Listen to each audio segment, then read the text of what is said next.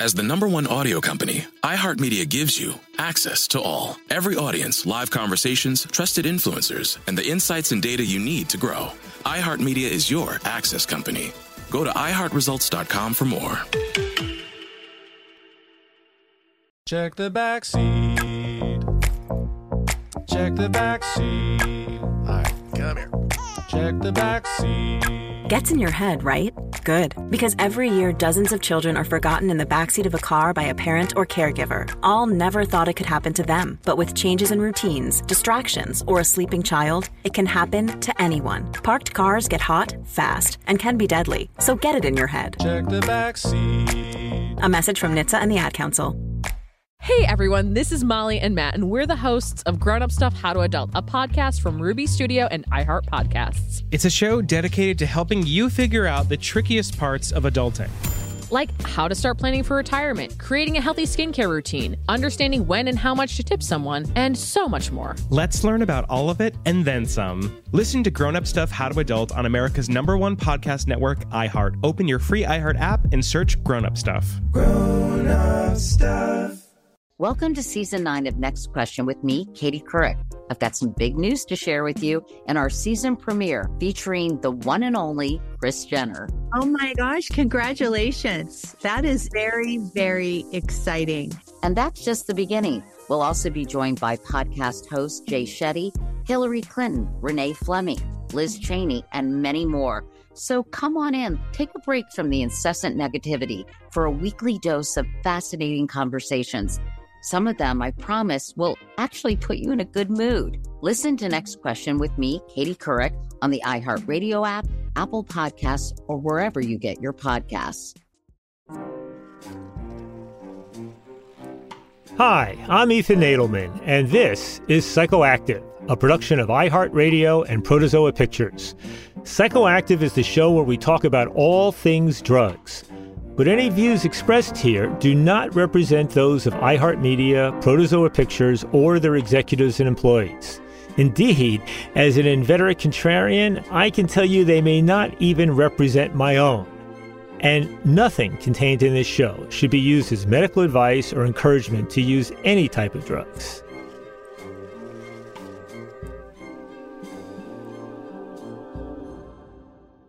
Hello, Psychoactive listeners. Today, the issue is a bit close to me personally. The subject we're going to talk about today is Jews and cannabis. And what prompted this was not that I just suddenly discovered I'm Jewish. I've been Jewish all my life, as many of your listeners hear the references I make from time to time. But there was an exhibit recently in New York that's actually playing for the rest of the year on the subject Jews and cannabis. It's at a famous institute called YIVO, the Yiddish Institute for Jewish Research, which is part of a broader umbrella organization called the Center for Jewish History, which is committed to the preservation and study of the history and culture of East European Jewry. But a key academic advisor and the head of their exhibitions, Eddie Portnoy, has always been sort of drawn to looking at the deviant side of things. And he came up with this idea of doing an exhibit on Jews and cannabis, which I just went to in May, which was fascinating. The place was packed. And so, Eddie, thank you for joining me on Psychoactive. Thanks for having me, Ethan. So, Eddie, what was it that prompted you to, do Jews and cannabis? Well, one of the odd things was a few years ago, I happened to see online a really kind of beautifully sculpted glass bong in the shape of a menorah for the holiday of Hanukkah. And I thought, this is really kind of an unusual thing. It's this confluence of cannabis culture and Jewish culture. And I thought to myself, I work at a historical research institute that has a really enormous archive with something like 24 million objects and artifacts and documents. And I thought, we've been collecting Jewish material culture for almost 100 years. This menorah bong is something that's representative of Jewish material culture. This should be in our collection. And so I contacted the company, Grav, that makes it. And I told them what I just told you, that I work at a historical research institute that has this huge archive. And I asked if they would donate it to the archives. And they were very receptive. They said, sure. And the following week, it was in my office. And as it sat on my desk, I thought to myself, well, the first thing I thought was, why would anyone smoke 8 bowls of weed at a time? But the second thing I thought was, could I feasibly make an exhibit on Jews and cannabis? Is this something that I could actually create? Are there more items like this? What's the history of this? And I began to do a bit of research, and sure enough, I came up with really much more than I would ever need to create an exhibit. And we waited until COVID was a little bit calmer to open it, but it opened, and as you said, the place was packed, and it's gotten a really great reception so far. Yeah. Well, when looking at your background and what you've written and done in the past, I feel a certain kinship with you. When I was doing my own PhD in politics, decades ago, and I was always drawn to the kind of deviant side of things. I was curious about deviance and about even thinking about deviance, not just in a sociological context, but a political context and even in a global context. And my sense is that you also have that history. I mean, the book you wrote was called, I think, Bad Rabbi. Tell us a little bit about that to provide some broader context of this. Right. So Bad Rabbi, the full title is Bad Rabbi and Other Strange But True Stories from the Yiddish Press. This book contains a wide variety of different stories, most of them culled from old Yiddish newspapers. And one of the reasons I began doing this was when I was doing research for my dissertation, which was on cartoons of the Yiddish press, I had to read the Yiddish press extensively. And I kept coming across really unusual articles about, I guess, what you'd call Jews in trouble, but trouble of their own making, sort of bunglers and screw-ups and, criminals and people involved in violent situations. And some of them were really hilarious. Some of them are tragic. Some are tragicomic. But I sort of found this trove of incredibly fascinating stories about Jews, mostly from the early 20th century. And they weren't the typical things you thought of when you thought of, Yiddish-speaking Jews. There are riots and murders and psychics and all kinds of fights. There are knockdown, drag-out battles during divorce proceedings in rabbinical courts. It's almost as if it's a kind of Yiddish Jerry Springer show. And when I was in grad school and deeply studying the Jews of this era, I never came across material like this. But yet, in Yiddish newspapers, this kind of material was legion. And it really fascinated me. And so I compiled a fair amount of it and produced this book. Mm-hmm. Well, I saw, I think, also some of the other exhibits, maybe the ones that you've curated there. There's one called Fight Club about the Jewish boxers and how many Jewish champions there were in boxing. There were Jews in space, Jews in comedy and Renaissance literature, Jew Face, which was kind of the variant of blackface minstrelsy involving Jewish and Jewish theater. I mean, so it sounds like there's a number of ones where you've kind of been drawn to looking at the sort of surprising ways in which Jews play a role in which you would not expect them to be playing. Right. That's basically my MO. I look for aspects of Jewish life that people really haven't, scholars or really anyone else hasn't really touched on a great deal. And often this has to do with deviance. And some of it winds up being, really fascinating. And I could just add that, one interesting person who's connected to cannabis is Howard Becker, who's one of the fathers of deviant studies in sociology. And, he wrote one of the early academic articles in the early 1950s on cannabis use. Howard Becker's, I think he wrote Becoming a Marijuana User, where he talked about what it means to learn how to be high. I mean, Howard Becker's still in his 90s. He became a very famous sociologist, but no, he was an early, really leader in there. Now, one of the things you put in the exhibit is you go back to the period, and it's a really very rich period, of the 1960s and 70s, when you have both the counterculture as well as the Jewish researchers and scientists who are basically, advocating for marijuana reform in the very early stages of the first wave of marijuana reform, and who are disproportionately Jewish at that time. Now, I'll say there was one name in the exhibit, I think, that I did not recognize. I think it was Walter Bromberg. Yeah, Walter Bromberg, who was a psychiatrist, working in the 1930s at Bellevue Hospital. And he did some of the first research on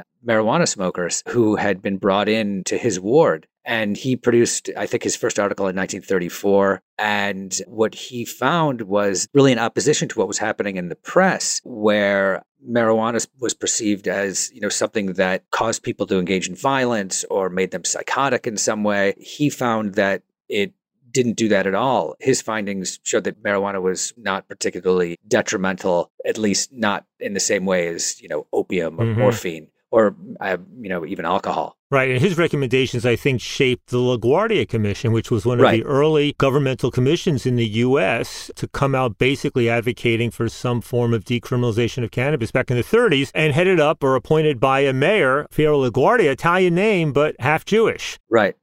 Yeah, Yiddish-speaking Italian mayor. I'll tell you, there was a moment I remember in 1987, and I had just started teaching at Princeton and been asked to teach a course on drug policy. And it gave me an opportunity to invite some of the more prominent figures in. And I remember that's how I met Andrew Weil, who was actually my very first guest on Psychoactive almost a year or so ago. And I'm sitting there having dinner with Andy, and he says, Ethan, you ever wonder or maybe worry about how many Jews are involved? And we weren't just talking about cannabis, but broader drug policy reform. Because, it was him. Then there was Arnold Treback, who had just co-created the Drug Policy Foundation to advocate against the drug war. But then you had Lester Grinspoon at Harvard Medical School and Norman Zinberg at Harvard Medical School. And you had Ed Brecker, who had written the Editors of Consumers Report, which was a breakthrough book challenging the major drug war. John Kaplan, a Stanford law professor, who together with Grinspoon wrote a couple of the key books in the early 70s, basically advocating for some reform. And so it raises the interesting question of, was there ever a sense of marijuana legalization or marijuana being something of a Jewish conspiracy?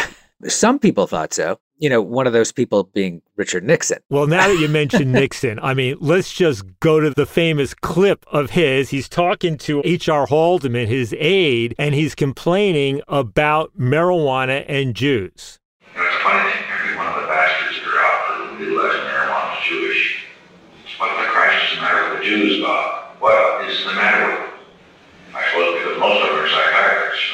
There's all the great psychiatrists are Jewish. So just in case you couldn't make out what Nixon was saying there, he says, it's a funny thing.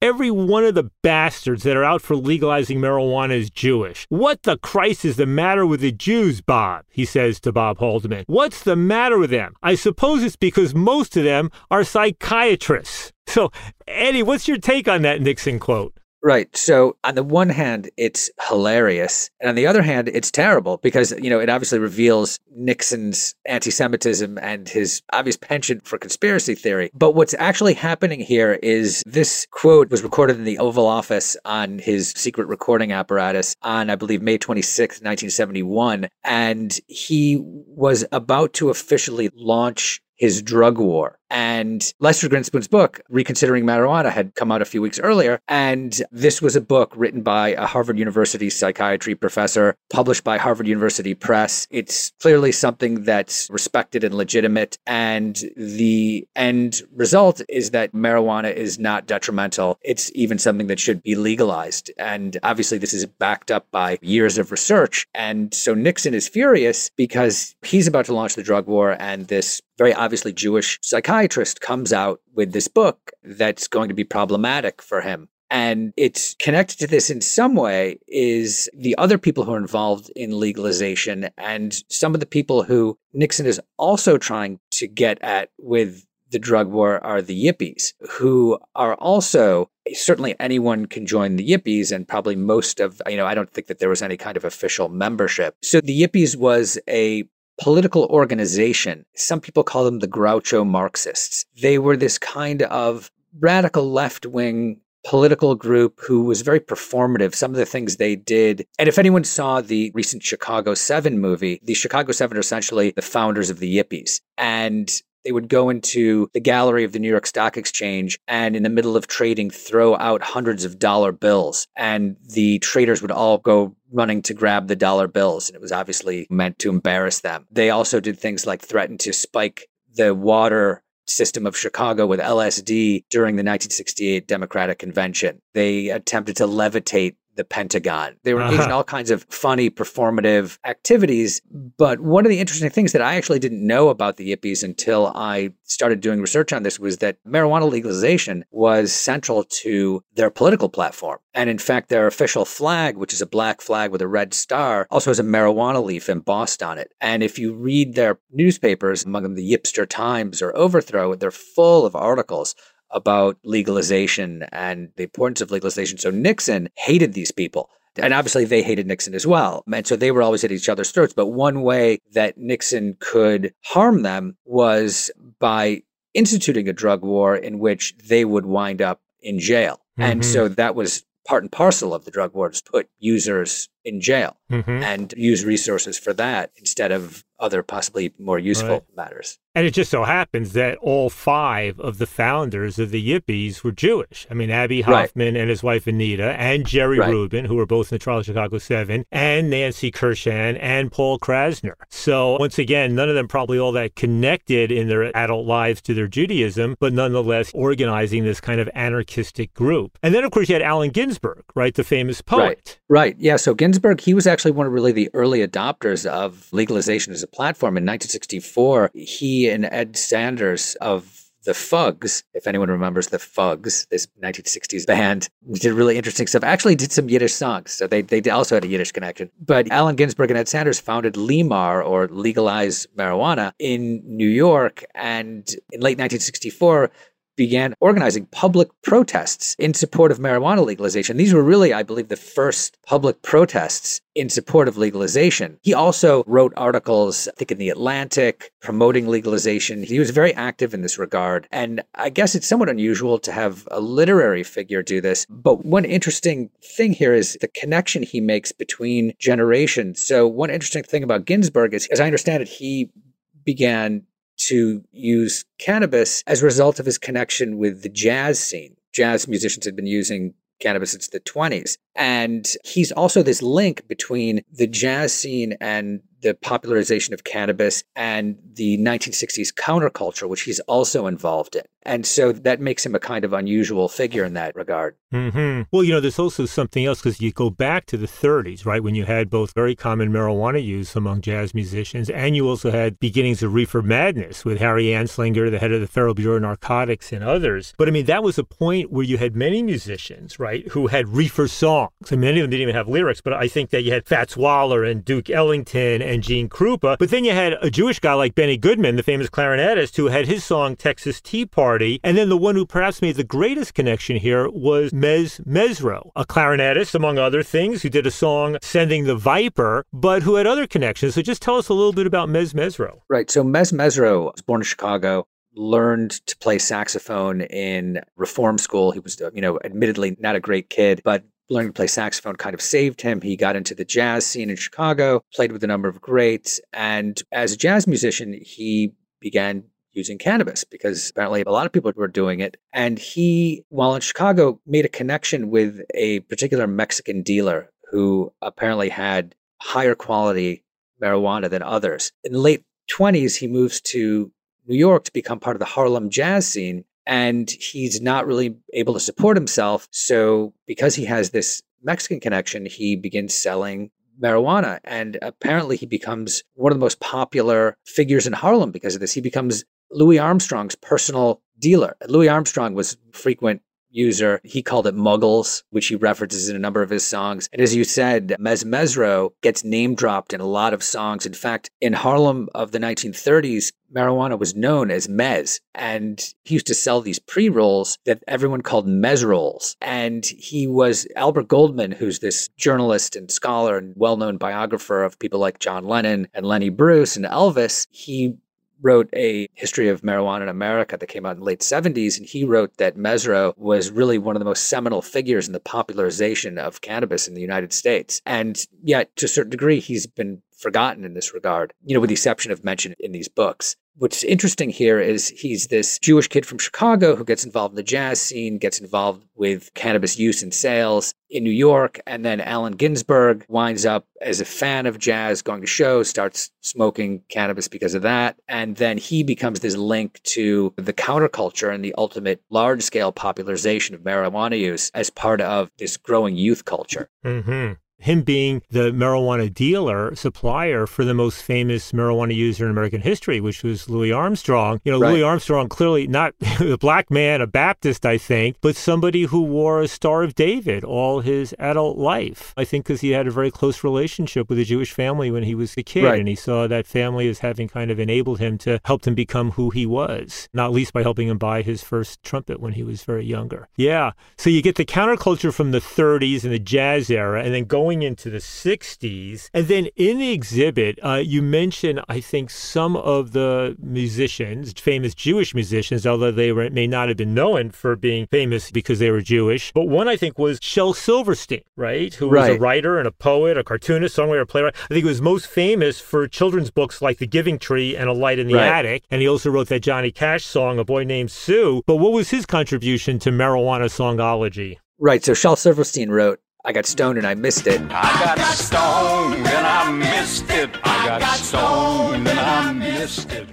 It's a song about someone who gets high and then misses out on some things. So it's this sort of comic song about, what happens to you if you get too high. So Phil Ochs wrote, You Can't Get Stoned Enough. And so this is obviously a popular thematic in the 1960s. All of these, folk singers and rock stars would come to sing songs about cannabis in some way. We'll be talking more after we hear this ad.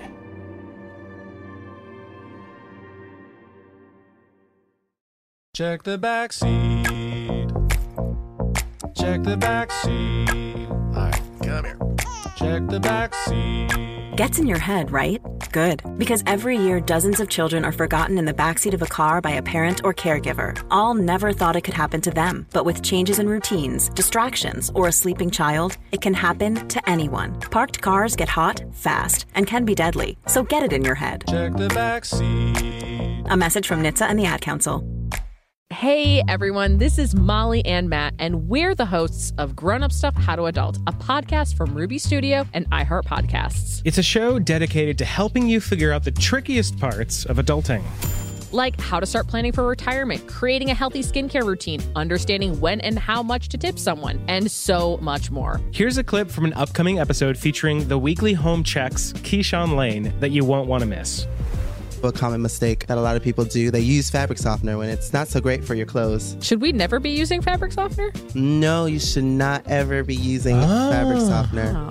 It leaves a deposit on our clothes, which is also left in the machine. And it also makes the clothes highly flammable. Wait, what? Yes. What you want to do instead is just use a quarter cup of vinegar. And that'll make them softer? That'll make them softer. And if you wanted some kind of scent, you can use essential oils. Wow, wow, wow. Catch new episodes of Grown Up Stuff How to Adult every other Tuesday on the iHeartRadio app or wherever you get your podcasts.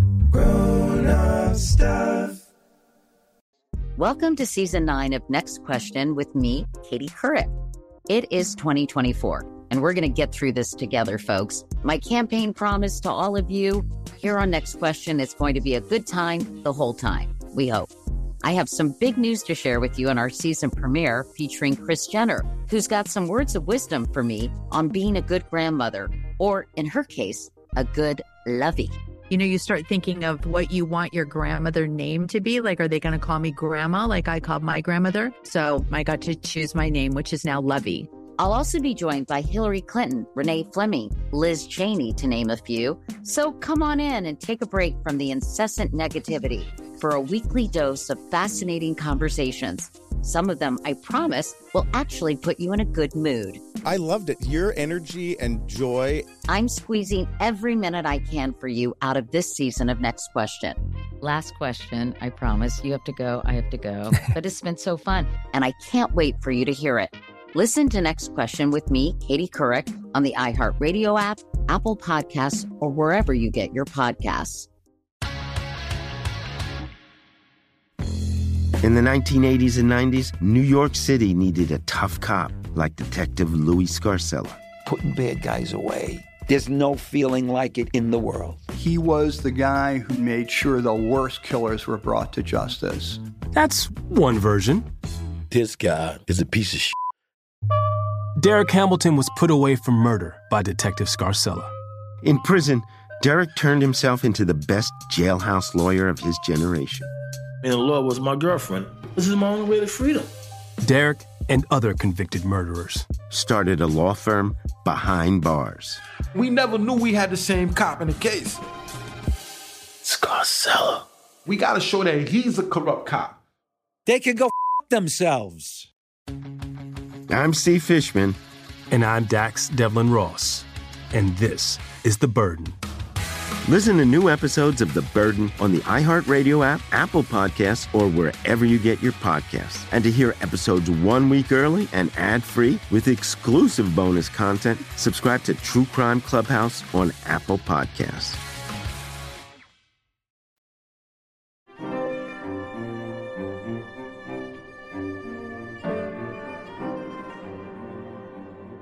Now, the most famous song, I think, that's associated with marijuana, but may not actually have been about marijuana, was by a guy named Bob Zimmerman, who became Bob Dylan, right? Right. Rainy Day Woman. Yeah. Everybody must get stoned. Yeah, Rainy Day Women, number 12 and 35, and Everybody Must Get Stoned. But was that actually about getting high?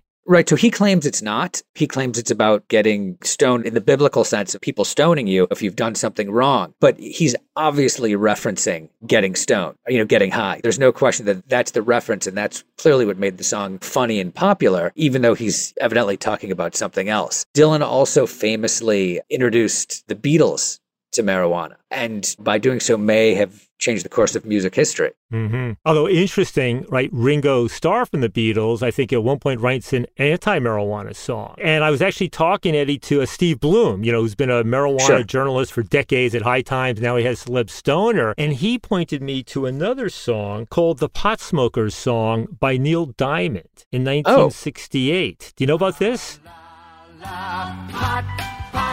Give us some pot, forget what you are, you can be what you're not. I didn't know about that. That sounds great. I'll tell you, it's an anti-marijuana song. I think Neil Diamond had visited Phoenix House, the drug treatment facility, abstinence-only drug treatment facility, and headed by Mitch Rosenthal, also Jewish and a notorious kind of drug warrior. And Neil Diamond writes this terrible song, the Pot Smokers Song, all anti-marijuana, all equating it with heroin. And then years later, he basically recants. He says that writing that song almost destroyed his career. He realized there was a difference between marijuana and heroin. So, a different twist on the marijuana and songs aspect to all of this stuff. Wow, that's so fascinating. I guess it's not as big of a hit as Sweet Caroline. No, that's right. That's right. Exactly. Lucky for him. For him. But then if you jump forward, Amy Winehouse, right? Who, dies tragically in her mid to late 20s. And, 27. 27 and writes with the Rehab song. But she has another song, Addicted. It's clearly something she enjoys. That's the gist of the lyric. Yeah. I think the key was when you smoke all my weed, man, you got to call the green man. And then separately, there is in the Jewish music world of klezmer music. You introduced me to something there I knew nothing about. Right. This is a song by the Klezmatics. Lyrics are written by Michael Wex. It's Shir LeMizmor LeChanef, and it's the reefer song in Yiddish.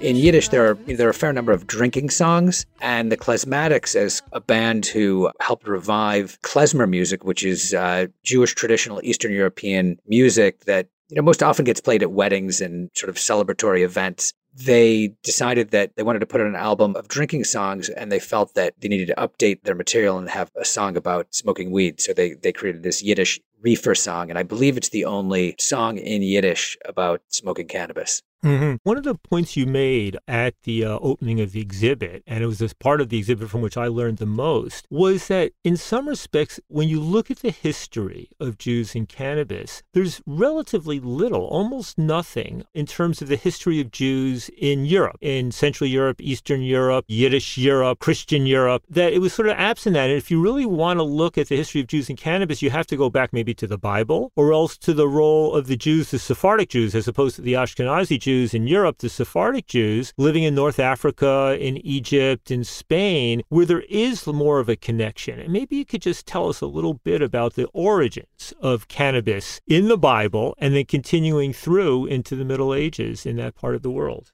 Cannabis has been around, obviously, for thousands of years. It's been in the Middle East for thousands of years. It's mentioned in the Bible and the Talmud. And the Talmud, which is a compendium of Jewish law, as well as a number of other religious texts. And in the Bible, they refer to something called kane bosem. And this is Hebrew. And it's usually translated as fragrant stalk or aromatic cane. And in Exodus, for example, it's used to make anointing oil. Some translators call it sweet calamus, which is another plant, it's not really clear that that's what it is at all. And it's also not clear that it's actually cannabis, but a number of medieval rabbis and scholars today believe that it is cannabis. And one of its roles in the Bible, in addition to being used in making anointing oil, is as part of something called the ketoret, which is a mixture of herbs and spices that was produced to create incense that was burned in the ancient temple in Jerusalem. And the burning of incense, I should add, was an integral part of Jewish ritual. And so this Kane Bosem appears in this regard. And so one component of this ketoret, or the incense that's burned in the temple, is something called the Maleh Ashan, or which in Hebrew means the smoke riser. And it's an element that apparently makes the smoke go directly up. And there's a 12th century Spanish rabbi who's known as Nachmanides. In his commentaries on Exodus, seems to claim that this sort of mysterious element, the smoke raiser, is Kane Bosem, or cannabis. Additionally, there's the recipe for this incense is not found in the Bible. It's not found anywhere. And in fact, the recipe itself was held by a particular family in Jerusalem, the Avtinas family. And they notoriously refused to tell anyone what exactly was in it. And so no one really knows. There are a number of books that claim to know what exactly is in it, but apparently no one actually does know. And there is also just more evidence as to what Kane Bosem may be. In the Talmud, there's a story, and the Talmud, as I said, is a compendium of Jewish law. There's a story in which Rabbi Akiva finds a boy in Jerusalem laughing and crying at the same time. And so he asks him, what's going on? Why are you laughing and crying at the same time? And it turned out that he was in a field of the secret herb that made part of this incense. And so I think that if you're in a field of this herb that's part of this incense and you're laughing and you're crying, there's something about a type of psychoactive ingredient that may be part of that. Another aspect to this is Maimonides, who's another well-known medieval rabbi. I mean, perhaps the greatest of all the medieval era, right? Jewish philosophers, and he was an astronomer. He was a physician, a personal physician to the Sultan Saladin. So, of all the great Jewish scholars, probably the ones who Maimonides stands out. One of the best known from this era. So all of these rabbis and scholars attempt to make sense of sort of the flora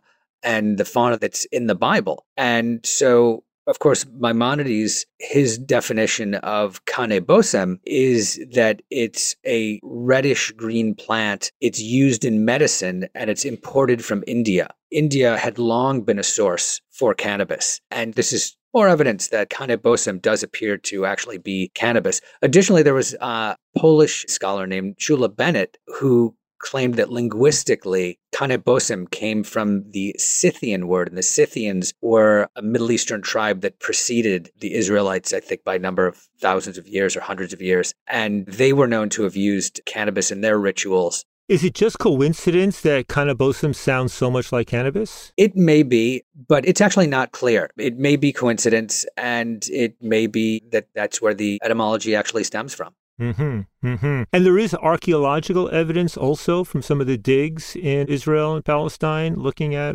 Right, that's correct. So in the 1960s, archaeologists began to excavate a dig of an ancient synagogue in a town called Tel Arad, which is near the Dead Sea. And it was excavated in the 1960s, but one of the things they found that they didn't investigate was that there were two small altars in this synagogue ruin, and on the tops of the altars was the burned residue of some substance. So they took it for carbon dating and for chemical analysis, and they found that, one, the residue was from the 3rd century, which is when the synagogue was apparently active. And on one of the altars was the burned residue of frankincense, and on the other altar was the burned residue of cannabis. And they found cannabinoids, found CBD, THC, CBN. And this is, yet another indication that the ancient Hebrews were burning cannabis in religious ceremonies, and apparently not only in the temple in Jerusalem. So what's fascinating here is, and obviously with the advent of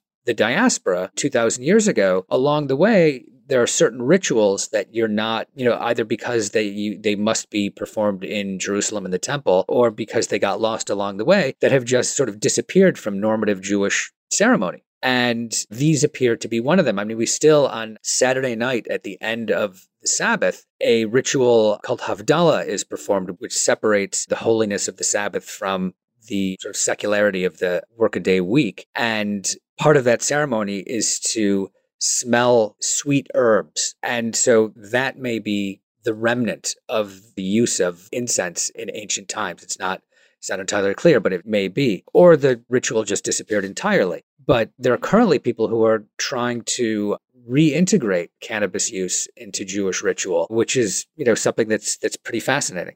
Yeah, I think you're talking about, there's a cannabis Seder out in Oregon that a couple, Roy and Claire Kaufman, organized some years. In fact, I was invited to it. I was unable to go. I was very sad, but they came out with a cannabis Haggadah and created a nonprofit called Leor, basically, I think, to substitute cannabis for lettuce on the Seder plate and promote consumption of cannabis as part of the Passover Pesach. Going back to the ancient stuff, you also had a couple of posters in the exhibit involving the Cairo Geniza. And just maybe explain what that was and what was found there. Right. So this isn't really ancient. It's really from the medieval period. It's from really the 11th through the 14th centuries. And, this is one of the things that I found in Eastern Europe and in Europe in general. You really don't find much activity. I mean, there's a little bit, but you don't find much activity with Jews and cannabis, or really many people in cannabis. I mean, there's some intellectuals who sort of explore it on a sort of a mass scale. Cannabis is available for rope making or textiles, but it's not used as an intoxicant at all. So when I began this research, one of the things I found was I needed to find Jews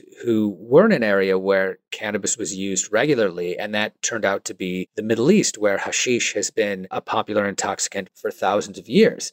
And so Jews who live in the Middle East, who are either Sephardim or the descendants of Spanish Jews, or Mizrahim, who are considered Eastern Jews or Jews who have remained in the Middle East from the beginning, they were dispersed throughout North Africa and the Arabian Peninsula and other places generally throughout the Middle East. And because hashish was generally popular, they used it as well. Jews always participate to varying degrees in the cultures in which they reside. And so because hashish was commonly used in these places, they did as well. And so generally you don't find documentary evidence of things like hashish use. It's, like trying to find documentary evidence of something someone ate, although you can sometimes find that in some ways. But there was a synagogue in Egypt called the Ben Ezra Synagogue, and most synagogues, or I would say almost all synagogues, have a special room called a Geniza. And what that essentially is a storage room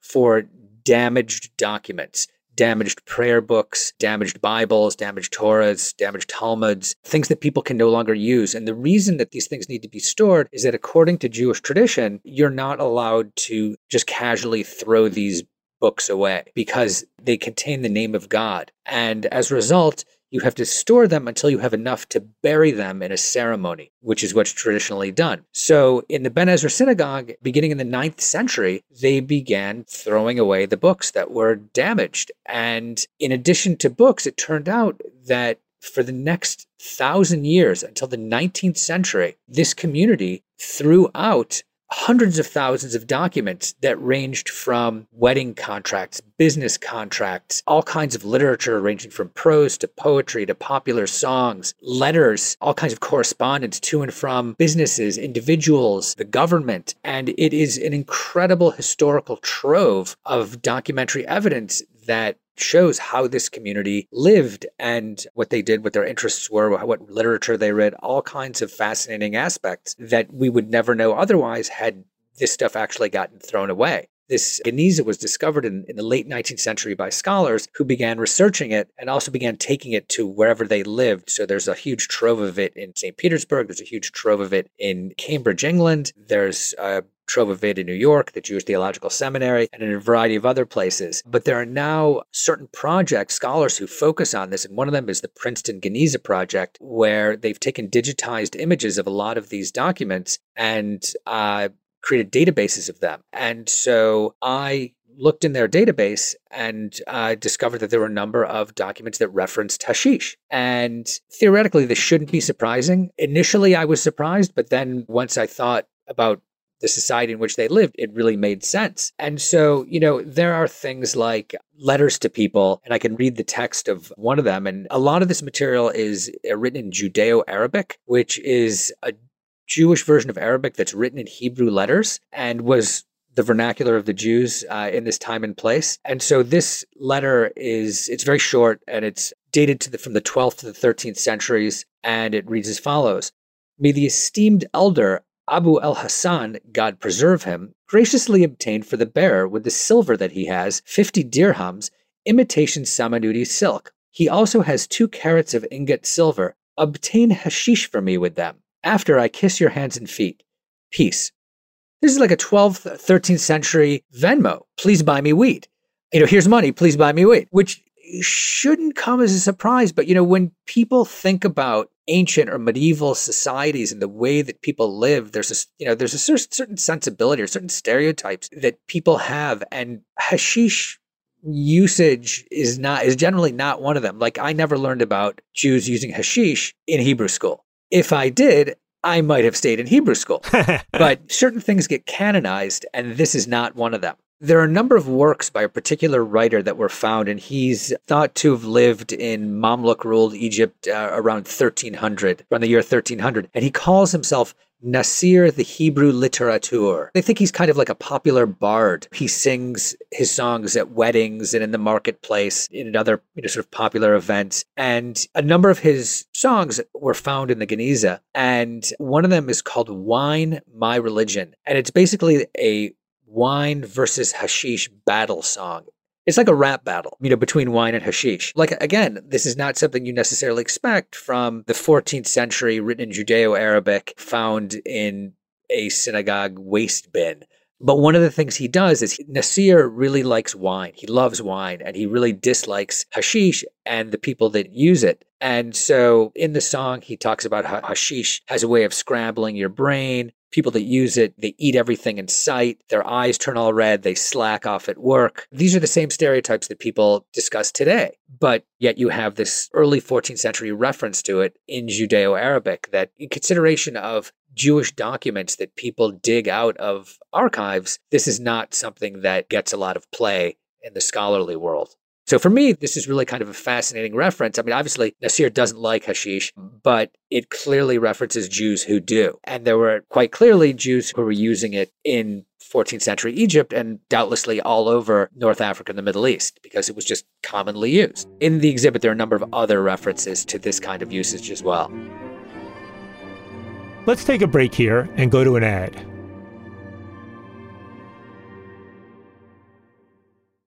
Check the back seat. Check the back seat. All right, come here. Check the back seat. Gets in your head, right? Good. Because every year, dozens of children are forgotten in the backseat of a car by a parent or caregiver. All never thought it could happen to them. But with changes in routines, distractions, or a sleeping child, it can happen to anyone. Parked cars get hot, fast, and can be deadly. So get it in your head. Check the back seat. A message from NHTSA and the Ad Council.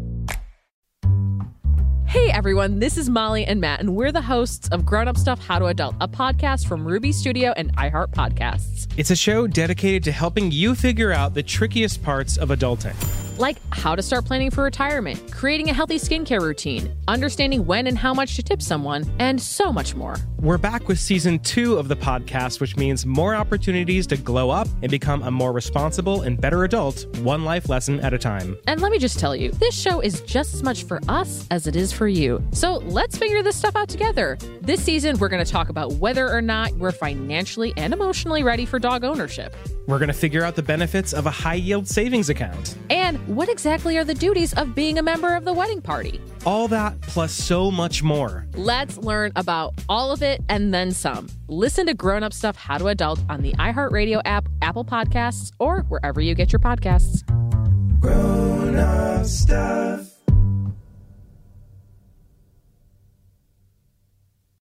Welcome to Season 9 of Next Question with me, Katie Couric. It is 2024, and we're going to get through this together, folks. My campaign promise to all of you, here on Next Question, it's going to be a good time the whole time, we hope.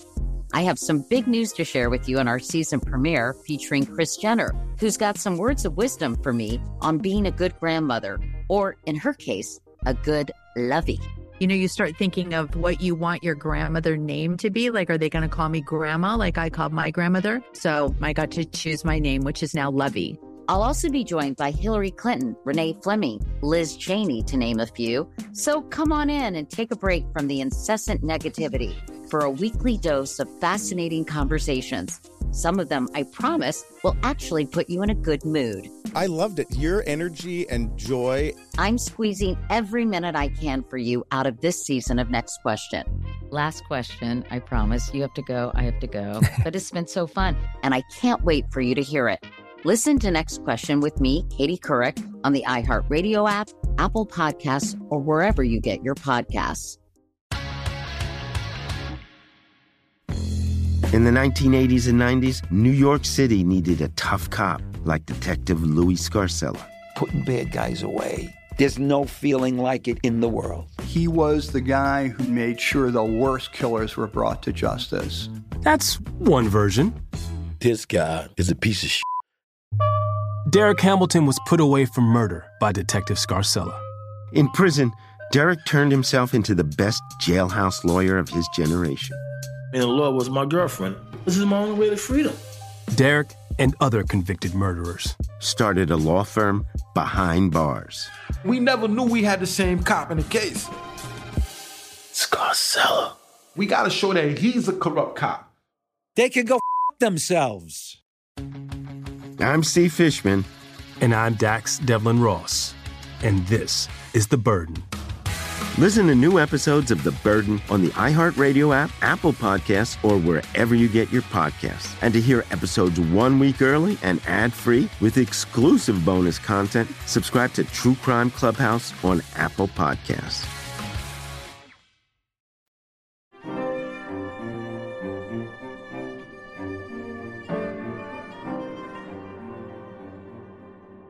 You have another part of the exhibit where you briefly mentioned this tradition in Judaism of gematria or numerology, right, where letters have numerical values. And for many people, they're most familiar with this is that typically if you see Jews wearing anything that's kind of Jewish oriented around their neck on a necklace, it might be the Star of David, or the other thing will be the Chai, the letter Chet and Yud, right? And the Chet is 8 and Yud is 10, that's 18, and that means life. Right. But you had something there about the possible numerology around 420. Right. So gematria or Hebrew numerology, every Hebrew letter is accorded a numeric value. And this is most prominently used in Kabbalah. And what they do is they take these numbers and they create words out of them, or they take words and they add up their numeric value and they create new words or phrases or things like that. Using this system, the number 420 turns into the word ashan, which is smoke in Hebrew. It turns into a lot of other words as well. But this was useful for us because we had this really we had this brilliant artist, Steve Marcus, make this amazing poster that, has 420 at the top and the word Ashan at the bottom and a plume of smoke creating the number 420. And also coincidentally, it said that the kids who initially came up with 420, which is apparently the time they used to leave school and go get high, as a code word for that, was a group of mostly Jewish kids who called themselves the Waldos. And they were, somewhere in Northern California. And this is obviously a coincidence, but it's a good coincidence. Yeah. Well, it's funny because when you think about that strand of Judaism, Hasidic Judaism, a real kind of more spiritually oriented Judaism in a way, and one where there's more drinking and dancing, in addition to all of the scholarship you see with other elements of Judaism. And with the Baal Shem Tov, the founder of that some hundreds of years ago, you would think that there would have been cannabis associated with that, but I guess simply because it just wasn't around in that part of the world where Jews were living in Central and Eastern Europe. They just didn't know about it. They didn't have access to it or anything like that, right? Right. There is an author whose name is Yosef Leib Needleman, who wrote a book called Cannabis Hasidus. And one of the things that he argues is that all of the early Hasidic masters smoked pipes. And they were known to reach heights of ecstasy after smoking their pipes. So his claim is that they possibly were smoking cannabis, although it's not clear that historically it was actually available. But you never know. It's never mentioned explicitly anywhere. Yeah. But it's still a fascinating idea. What's interesting today is that because cannabis is now legal in more places than it had been, there are Hasidim and other Orthodox Jews who are now using cannabis. Certainly they were using it before, sort of under the radar. But 3 years ago, I was in Medjugorje, which is a town in Ukraine where the Baal Shem Tov, the founder of Hasidism, is buried. And when we arrived there at the cemetery, the first thing we saw was a group of Hasidim sharing a joint. And so that was not expected, but also to a certain degree, I guess, not completely unexpected. And it's really interesting because you see now, I mean, there's videos on YouTube of these hyper-Orthodox, 90-year-old, Orthodox rabbis blessing medical marijuana. And I know that in my own interactions with some of the Lubavitcher, the Hasidic community in Brooklyn, I can see there's a ease around marijuana. It seems to be that even though, I guess, in Orthodox Judaism, it's not treated the same as alcohol, there's a sense in which there seems to be a greater toleration of it, and maybe not just for medical, but even sometimes outside the medical. But what's your perspective on this? Right. I think definitely for medical. And, since it's become legal, especially in New York, I think you'll find that it will become a regular feature of theirs and many other people's lives. And one of the reasons is that there's a ruling or a law in Judaism called Dina Malchuta Dina, which means the law of the land is the law. And what that means is that if something is illegal in wherever you live, it's also illegal for you as a Jew. And if it's permitted, it's also permitted to you as a Jew. I mean, obviously, something like bacon is not going to be permitted. But because cannabis is available as a medication and as something recreational, this is something that you'll find Orthodox Jews using it just like everyone else does. Yeah. I've oftentimes wondered about when tobacco enters Europe in the 1600s and then just sort of takes over Europe during the 17th century, et cetera. I wonder how the Jewish scholars and rabbis dealt with that at the time and whether it was something like marijuana, where it's initially looked down upon or prohibited, and then depending upon what the broader society says about its legality, that shapes them. But do you have any idea about how tobacco? I don't, but it's a great question. I don't actually know, but tobacco, especially among Hasidim, became extremely popular. Obviously, throughout Europe, it spread like wildfire. Everyone smoked. It was extremely common. It was also common, especially, I mentioned earlier that all the early Hasidic masters smoked pipes. And they also did snuff, was also extremely popular there as well. So using tobacco in a variety of ways was very common. I don't know if initially rabbis looked at it askance or not, but if it was legal and wasn't perceived as harmful, then it was okay and certainly acceptable for use.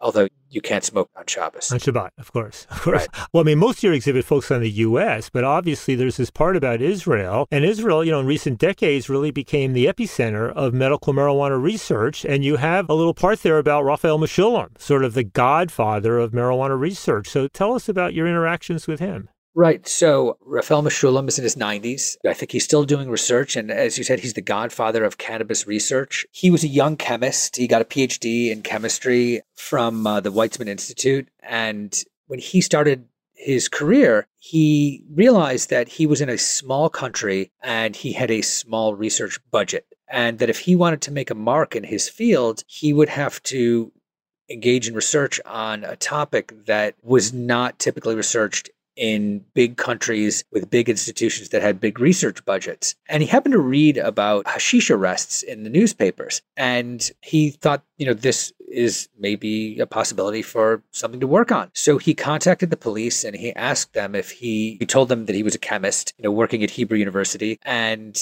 he asked that if they would give him, the hashish that they had confiscated. And they agreed and he began to work on it. And in the early 1960s, he became the first chemist to isolate THC and CBD. And he understood even then that these substances would come to have medical applications. And he's worked on cannabis his entire career. Mostly his work focuses on cannabinoids. And by the early 90s, he and his colleagues discovered the endocannabinoid system, which is a complex cell signaling system that regulates a variety of bodily functions in mammals. And this includes appetite, mood, memory, sleep. And it's almost as if the human body produces its own version of THC in order to regulate homeostasis, which bodies require in order to maintain stability. And so he's really a major figure in cannabis research, and he very much helped. And it really took way too long. It took, so many years to break the stigma on cannabis as something legitimate on which to research. His initial research has led to all kinds of successful trials that indicate the medicinal value of cannabis for a wide variety of ailments. He's really, really a major figure, and his work serves as the basis for all cannabis research today. But also, one of the ironies here is that recreational use is not legal in Israel. Nonetheless, Israel is still at the forefront of cannabis research. They've created hundreds of different kinds of strains of medical marijuana that, target specific ailments. They've all undergone clinical trials. Apparently, they also export a lot of medical marijuana. Right. Well, look, let's just come back a bit to the present and in the United States. I mean, obviously, there were all of the scholars back in the late 60s, early 70s, Grinspoon and Zinberg, Andy Weil, and others. More recently, there's Julie Holland, who you have in the exhibit. There's Ethan Russo of kind of famed medical marijuana research, who sounds Italian, but in fact is Sephardic Jewish. And many Sephardic Jews have names that sound like they're Italian. Mitch Earlywine, a professor at SUNY Albany, whose writing was crucial in the early 2000s in this area. But then there's the political domain here. I was thinking about the fact that if you look at the politicians, I mean, even at the national level, who have been deeply involved in cannabis reform, probably the major champion of marijuana reform going back a decade ago was Barney Frank, Jewish, right? And then Earl Blumenauer, who's not Jewish from Oregon, steps into his shoes. But if you look at the major marijuana bill coming out of Congress each year and out of the House, it's Jerry Nadler, my congressman on the Upper West Side. And then if you look at on the Senate side, who's the trio leading the marijuana legalization effort? It's Chuck Schumer, the Jewish New York senator who's the majority leader. It's Ron Wyden from Oregon, also Jewish. And it's Cory Booker, who has typically been described as the most Jewish non-Jew in the U.S. Senate. But then I look back at it historically. And if you look at the early marijuana decriminalization bills in Congress in the 70s, the two sponsors were Ed Koch, then a liberal Jewish congressman in New York who became something of a drug warrior when he became mayor, and Jacob Javits, the liberal Jewish senator from New York as well. And so, I mean, I sometimes worry about even pointing out all these Jewish connections. Am I kind of like unleashing something here that people go, oh my God, federal marijuana legalization is entirely a Jewish conspiracy here. But it's really striking the extent to which it's been playing a very leading role on marijuana reform. And any thoughts about that? Part of this, I think, comes from the traditional Jewish place in society, which is off to the side. And what I mean by that is for thousands of years, and especially in the medieval period, Jews did not have any sort of citizenship on par with anyone else. I mean, and obviously in medieval societies, no one really had anything called citizenship, but they were prohibited from engaging in certain kinds of occupations. They were prohibited from owning land. They were forced into certain kinds of occupations, and their opportunities were very much limited. And this is something that occurred for many centuries. And as a result, Jews were really required to scramble to make a living. And that forced them to engage in either black market or gray market activities. And this, to a certain degree, became a Jewish tradition. And because of this, you find Jews getting involved in, let's say, risky new technologies. You can think of things like the early film industry or the early recording industry. People tend to forget that in the late 19th, early 20th century, Jews couldn't enter proper society. You find this tendency for Jews to gear themselves to doing things that are sometimes risky, but also sometimes have a big payoff. So when it comes to something like cannabis, Jews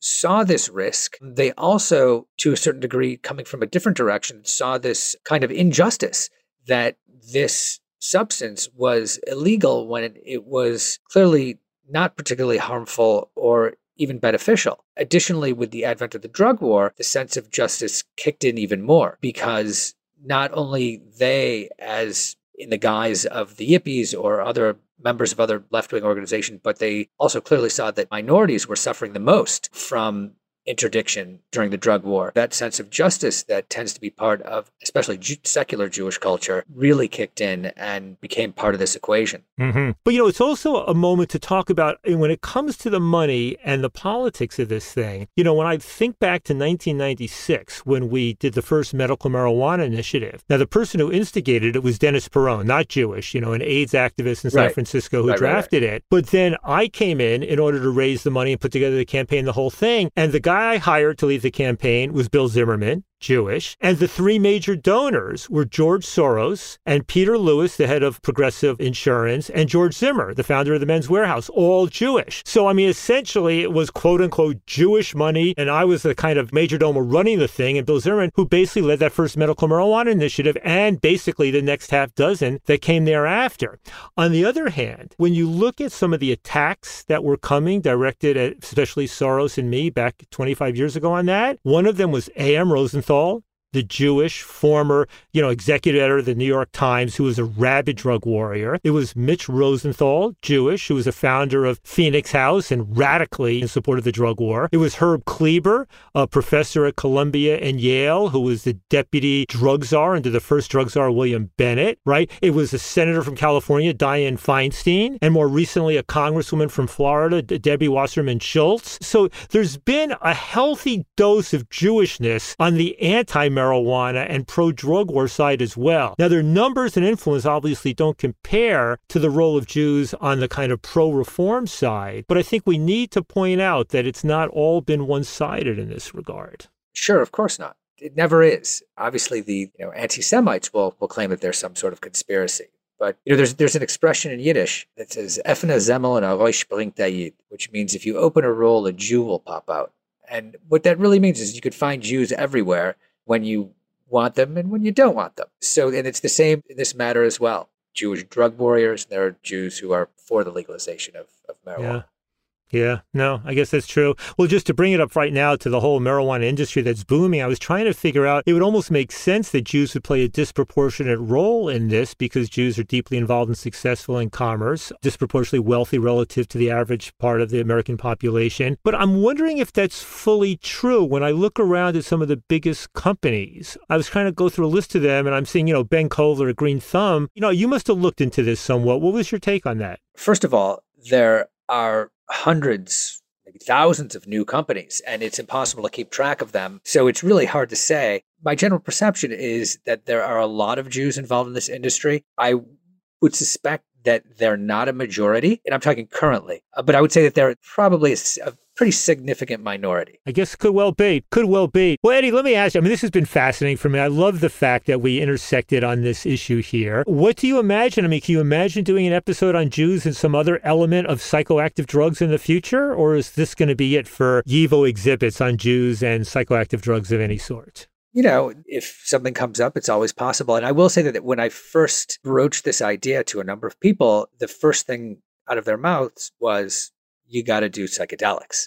Jews and psychedelics. And I would want to wait for that. I want to silo cannabis because it's something, distinct, and I don't want to sort of mix it up with something else. But if I find that, like I did with cannabis, that there is a significant history to this and there's significant activity on the part of Jews, either in the industries or in creating new rituals, then I'm open to anything. I think any kind of culture that people create that's sort of based on their traditions is fascinating to me. And if I'm able to develop something on Jews and psychedelics, I'd be happy to. Well, Eddie, if you go that way, remember to ask me about the time 20 years ago when Ram Dass, otherwise known as Richard Alpert, who had been Timothy Leary's colleague at Harvard, he was doing his Ram Dass and Friends gathering at the Omega Institute in New York. It was just a couple of weeks after 9/11 in 2001. And he invited me to join the other Dasses, Lama Surya Das and Krishna Das and Ram Dass. So I got to be Ethan Das for a week. And it turned out that Yom Kippur was in the middle of the week. And so I started ragging on all of them. Like, here we are, probably half the people at this gathering are Labs Jews, right? And if you think about it, what did Ram Dass, Krishna Das, Lama Surya Das all have in common? They all were bar mitzvahed. They all did psychedelics. They all went to India to find their guru. They all came back to America to become spiritual leaders who had ambivalent relationships, with their Judaism.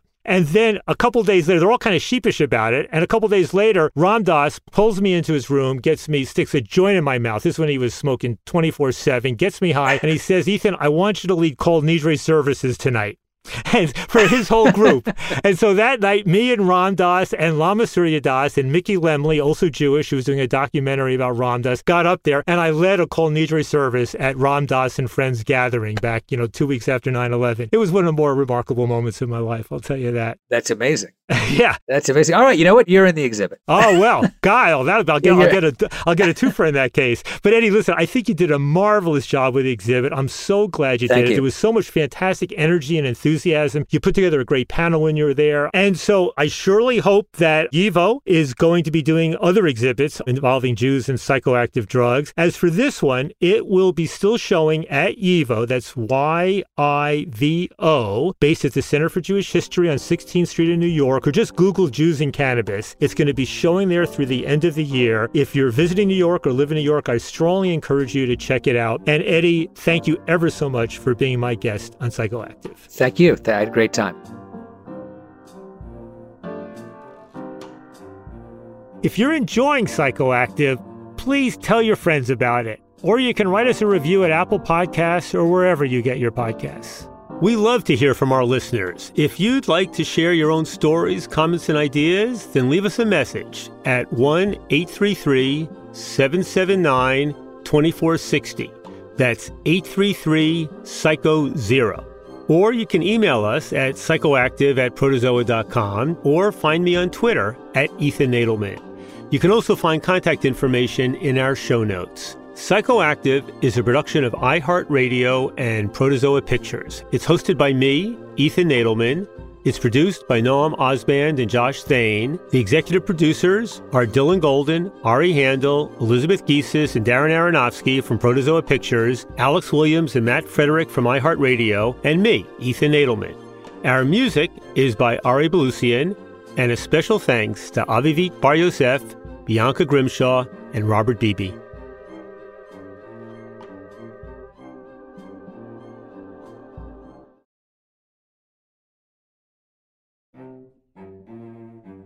Next week, I'll be talking with Norman Ohler, an award-winning German novelist, screenwriter, and journalist who's written a fascinating book called Blitzed, all about the use of methamphetamine and other drugs by Hitler and the German military during World War II. No army in the world had ever done this, to march for 3 days and 3 nights, because no human being can stay awake for 3 days and 3 nights without an artificial stimulant, but with methamphetamine it's actually possible. So the German army used this longer time window of being able to be active to overrun the enemies, which had to go to sleep, actually. Subscribe to Psychoactive now so you don't miss it. My simple solution to the problem was remove people from the scene and help them feel safer. In response to attacks against Asian Americans, Maddie Park raised over $250,000 to donate cab rides to the Asian community. There is so much more work to be done. We really need to come together and tackle this issue as a community. Support the Asian community. Learn how at lovehasnolabels.com. Brought to you by Love Has No Labels and the Ad Council. Hey everyone, this is Molly and Matt, and we're the hosts of Grown Up Stuff How to Adult, a podcast from Ruby Studio and iHeart Podcasts. It's a show dedicated to helping you figure out the trickiest parts of adulting. Like how to start planning for retirement, creating a healthy skincare routine, understanding when and how much to tip someone, and so much more. Let's learn about all of it and then some. Listen to Grown Up Stuff How to Adult on America's #1 podcast network, iHeart. Open your free iHeart app and search Grown Up Stuff. Grown Up Stuff. Welcome to Season 9 of Next Question with me, Katie Couric. I've got some big news to share with you in our season premiere featuring the one and only Kris Jenner. Oh my gosh, congratulations. That is very, very exciting. And that's just the beginning. We'll also be joined by podcast host Jay Shetty, Hillary Clinton, Renee Fleming, Liz Cheney, and many more. So come on in, take a break from the incessant negativity for a weekly dose of fascinating conversations. Some of them, I promise, will actually put you in a good mood. Listen to Next Question with me, Katie Couric, on the iHeartRadio app, Apple Podcasts, or wherever you get your podcasts. In the 90s, New York detective Louis Scarcella locked up the worst criminals. Putting bad guys away. There's no feeling like it. Then jailhouse lawyers took aim, led by Derek Hamilton. Scarcella took me to the precinct and lied. 20 men eventually walked free. Now, in the Burden podcast, after a decade of silence, Louis Scarcella finally tells his story, and so does Derek Hamilton. Listen to The Burden on the iHeartRadio app, Apple Podcasts, or wherever you get your podcasts.